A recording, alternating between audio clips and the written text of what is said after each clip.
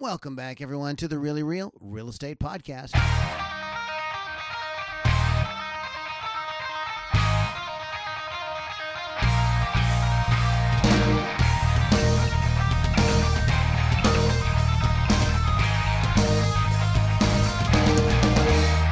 We are up to episode 145, Multiple Bid Situations. As we continue to roll through March, we continue our discussion on a variety of topics to prepare us for the real estate market that is just a few weeks away. Today, we are talking about everything you need to consider as a buyer or seller if you find yourself in a multiple bid situation. My name is Lou Lombardi. Now, here is your real estate expert at multiple bid situations and a bunch of other stuff, Mr. Jason Wilcox. Mr. Lombardi, welcome back. All is well with you, I'm presuming? All is well. It's a good day. It is a good day. We are getting to mid-March. By the time this podcast episode drops, I don't think we'll be involved totally with it. I think we'll probably be 1 week away from March Madness, or as I like to call it, my favorite time of the year. Are you a March Madness fan? No, sir. No. Love it. I actually I actually used to joke. So, March Madness, you've got the the second round, the third round, the Sweet 16, and then the Elite Eight. So 8 days altogether. I love March Madness. I love doing brackets. I love getting into bracket pools with other different groups, and I run my own bracket pool and things like that. I can say that now legally because we're in Pennsylvania and gambling is legal in the state of Pennsylvania. So I believe I can legally say that on air now. Okay. Correct?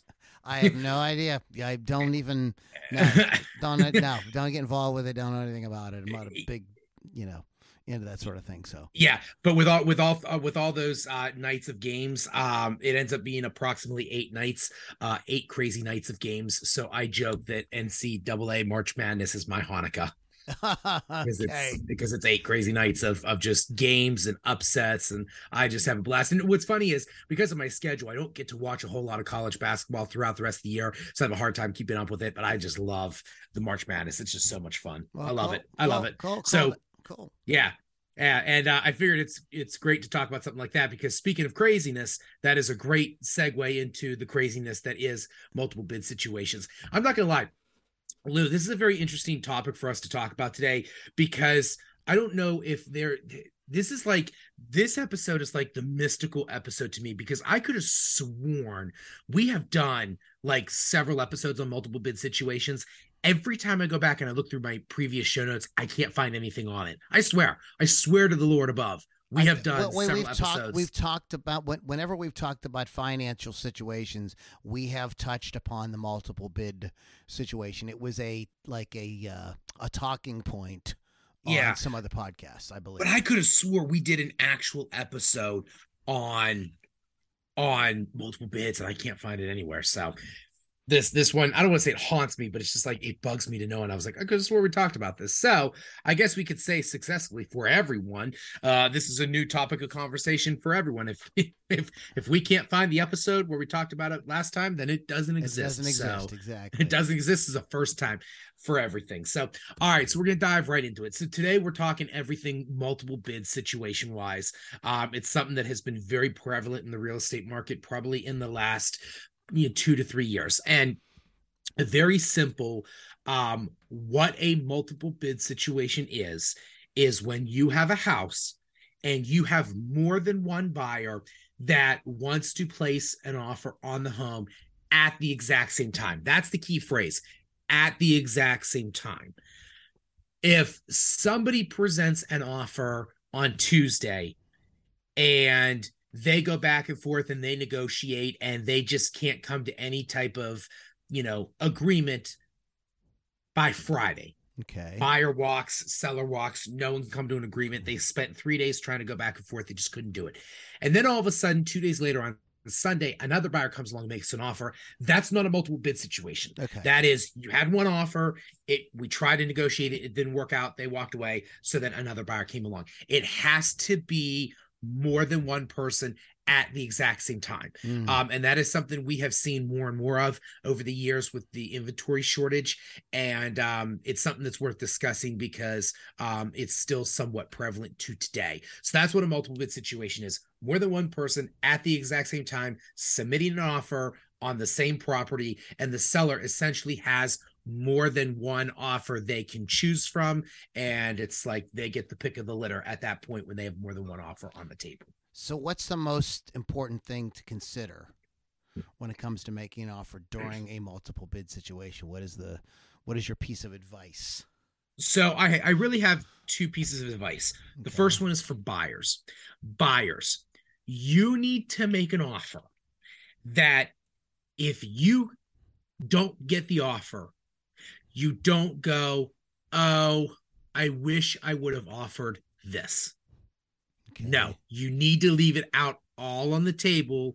You need to put, when we call multiple bid situations, we actually call it highest and best due by, and then there's a due date, but highest and best. What is your highest offer? What is your best offer? It needs to be out all on the table. You don't hold anything back because you don't get a second chance.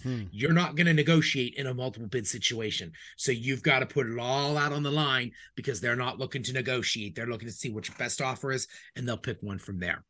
Okay. Now, on the flip side, you have to make an offer where you don't get so crazy that if it does get accepted, you go, oh no, now I have to pay this. If you offer $50,000 over asking price and you waive the appraisal contingency and you get accepted, you cannot be upset that you offered $50,000 over asking price and waive the appraisal contingency. It's just as simple as that. You've got to make sure that that you are careful with what you offer, and that if it does get accepted, you're willing to pay it because you agreed to it. So that is the advice I have for buyers. For sellers, all else considered equal, most buyers are probably going to take the highest offer in terms of the most money. However, it is imperative that just like the buyer is making their highest and best offer, you need to make sure that you are looking at the highest and best, because believe it or not, shockingly, the most amount of money may not always be the best offer. Right. You need to look at terms and conditions because there are other terms and conditions that could make an offer a little more appetizing, even if it isn't the most amount of money. You know, is it cash? Did they waive contingencies? Are they offering a quick close date? Do you like the lender that they're using? Maybe they're using the lender you used when you bought the house, and you really like that lender because you know they're good and they get the job done. You have to look at it all. Hand money. We've talked about hand money to death. You know, if one buyer's putting $1,000 down, you know, for hand money, and the other buyer's putting $25,000 hand money down, who do you think is the more serious buyer? So sellers, make sure that you are looking at all facets of the offer, not just the price. And then if all else being relatively equal, then you might consider the highest offer. Right. Yeah, not all highest offers are created equally is what we're sort of saying. There's other things you want to, you know, absolutely. And how many other offers are there on this property? Yes. So this is going to be for the buyers. You need to find out how many offers are on the property. My general experience has been that, by the way, I guess I should have let off with this. Okay. When I was describing what multiple bids is more than one. So just to clarify the air on that one. And I say that in all sincerity because I've had times where buyers have been one of 2 offers, and I've had times where they've been one of 33. So it can be anywhere from 2, 5, 8, 10, 12, 27, 33, 42. Okay. It could be any number. You have to find out how many offers are on the table, because as the buyer, that's how you're going to craft your offer. If you're one of 2 or 3 offers, you might get lucky and, not have to go too much over asking price. You might be able to get away with going in at asking price, or maybe going a little bit above, maybe $5 or $10 grand. If there are 35 offers on the table, chances are it was significantly underpriced, and that winner is probably going to be going 25, $75,000 over asking price. Hmm. It just depends on how many offers. Here's what I tell buyers all the time. I never, ever, ever want a buyer to make an offer that they're not comfortable with. If you're not comfortable waiving inspections, don't waive inspections. If you are not comfortable waiving appraisal, don't waive an appraisal, because that's the other thing with the multiple bid situation. You have to make an offer that you're happy with. If you're just trying to get your offer accepted, so you waive all the contingencies, but then you're really upset that you waived all the contingencies, I don't want you to do that. You may lose out, but I would rather have you lose out making the offer you wanted than being put into a situation where you're not that comfortable with because you had to waive the inspections or whatever.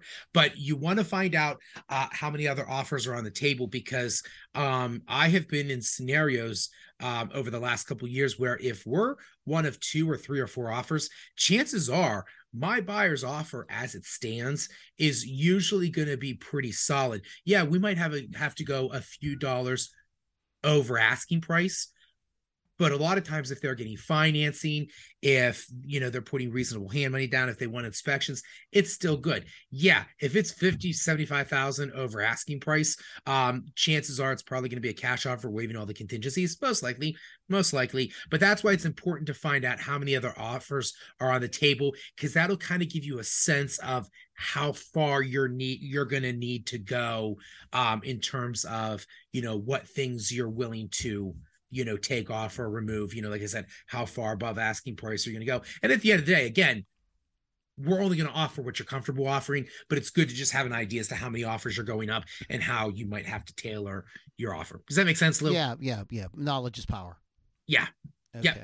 Yeah. And I guess there's a deadline for these multiple bid situations. How does that work? Yes. Sorry, I just realized I have a note there. I got to go back to one more thing on find out how many offers are on the table. This is where I just want to real briefly explain. Buyers, you have to understand the hierarchy of offers.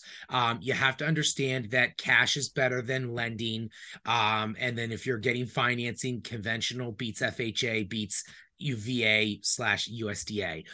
So you have to understand that if you're going up against cash offers, it can be tough to beat out a cash offer. If you're FHA, it might be tough to beat out a conventional loan. You also have to realize that the more offers are on the table, if you choose to keep your inspections on the table, if you choose to keep your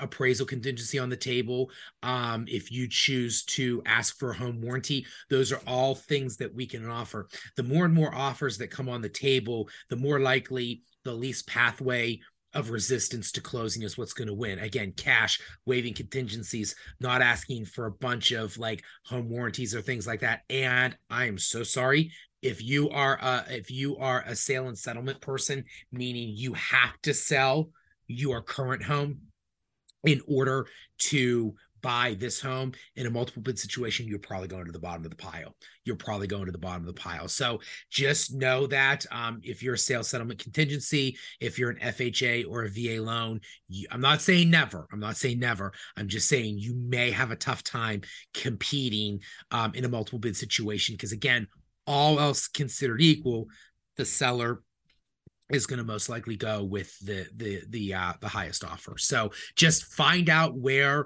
you're at in the hierarchy of offers and talk to me, talk to your realtor. They'll be able to tell you kind of where the hierarchy is. So okay, all right, makes total sense. Now let's so there is a deadline though. Yes. Correct, for the yes. Bid situation? When there's a multiple bid situation, there's going to be a deadline. Depending on when the first 2 set of offers came in, because here's the thing, the hardest part about being a realtor in a multiple bid situation is that you start finding out, oh, this person wants to make an offer, this one person wants to make an offer, this one wants to make an offer. Great. You can't legally call a multiple bid situation, though, in until you get at least 2 offers. So maybe if showings start Saturday, but like the first 2 don't even come in until Saturday night, well, now you can finally call a multiple bid situation once you have the 2 in, and you can talk to your seller and you can set the deadline. My very first thing that I want to know is, when is that deadline? Here's what I will do personally 100% of the time. If I show a house Friday afternoon and my buyers love it and they go, we want to make an offer, great.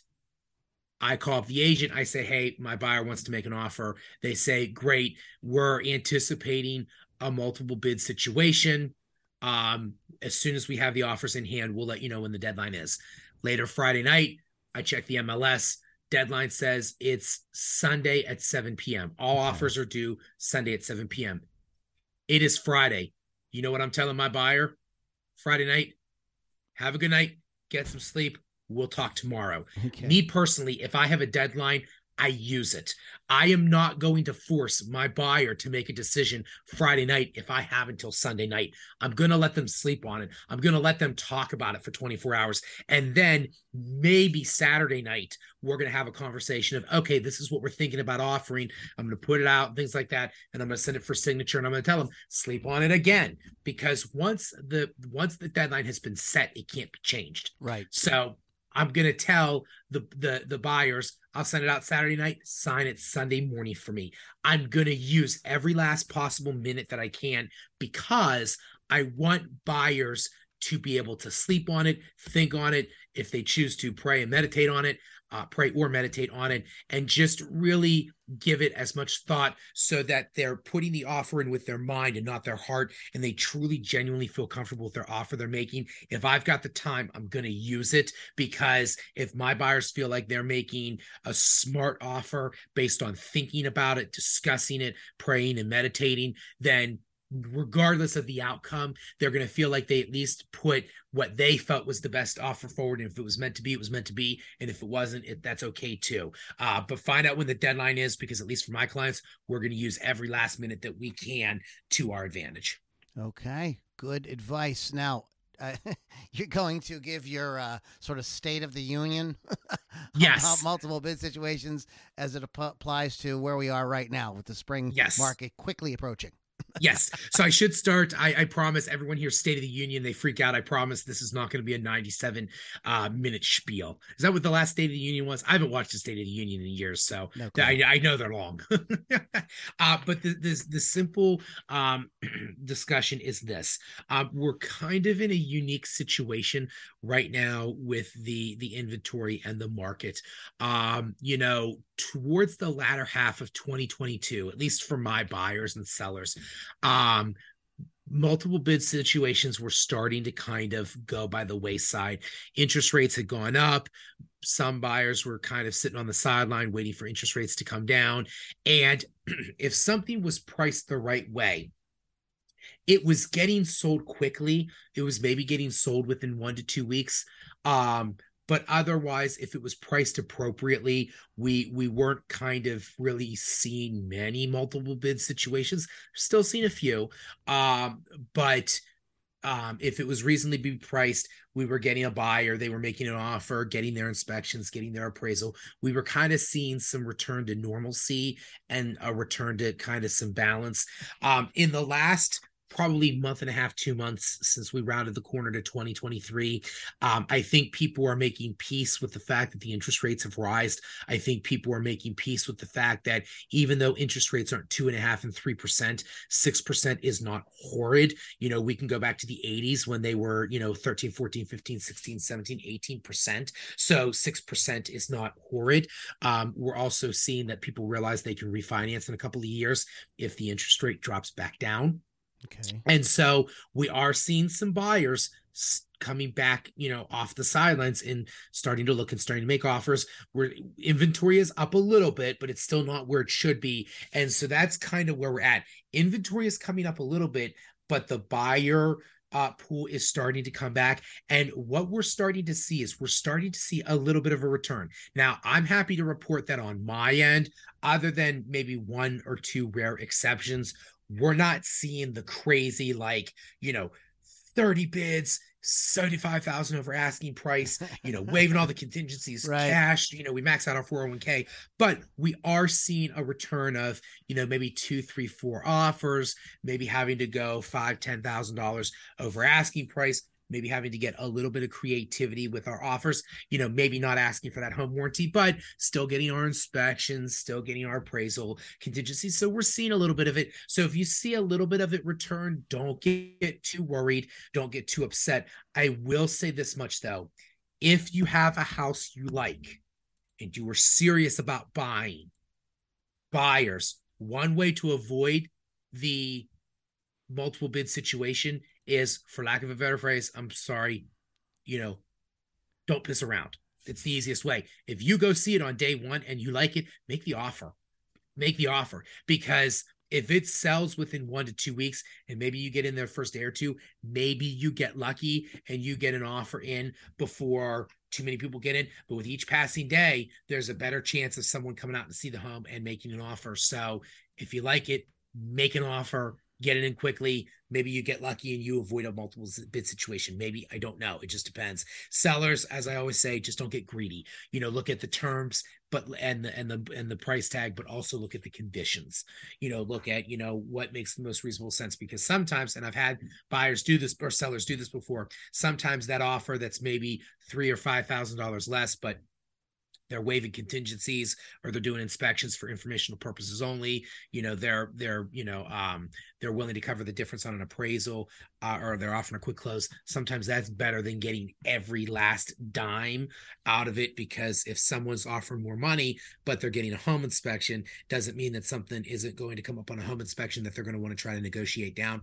Or worse, they get the home inspection, they get cold feet, and they walk away, and then you're back to square one because you got to go back out into the market. Yeah. So don't be greedy. Just use a level head and trust your real estate advisor. His name should be Jason Wilcox. Trust him that he will guide you through this process, with a level head. So, yeah. All right. Great stuff. Anything you want to add before we wrap up for today, Jason? No, I think the State of the Union kind of serves as my as my final thoughts. So if you have any additional questions about multiple bid situations, just reach out to me. We can talk a little bit more in depth, especially if you want to get more information about kind of the hierarchy and where you stand. If you want to talk about that in depth, give me a call and I'll be happy to talk with you about it and let you know where you personally stand. Excellent. And how you do that is by reaching out to Jason at 412-651-4638. You may call or text at that number, or you may email Jason at jason.wilcox@pittsburghmoves.com. All right. Excellent series here on the spring market. Hope you guys enjoyed it. We will be back next week with an exciting real estate topic for you. In the meantime, have a great week, and we'll catch you all on the next Really Real Real Estate Podcast.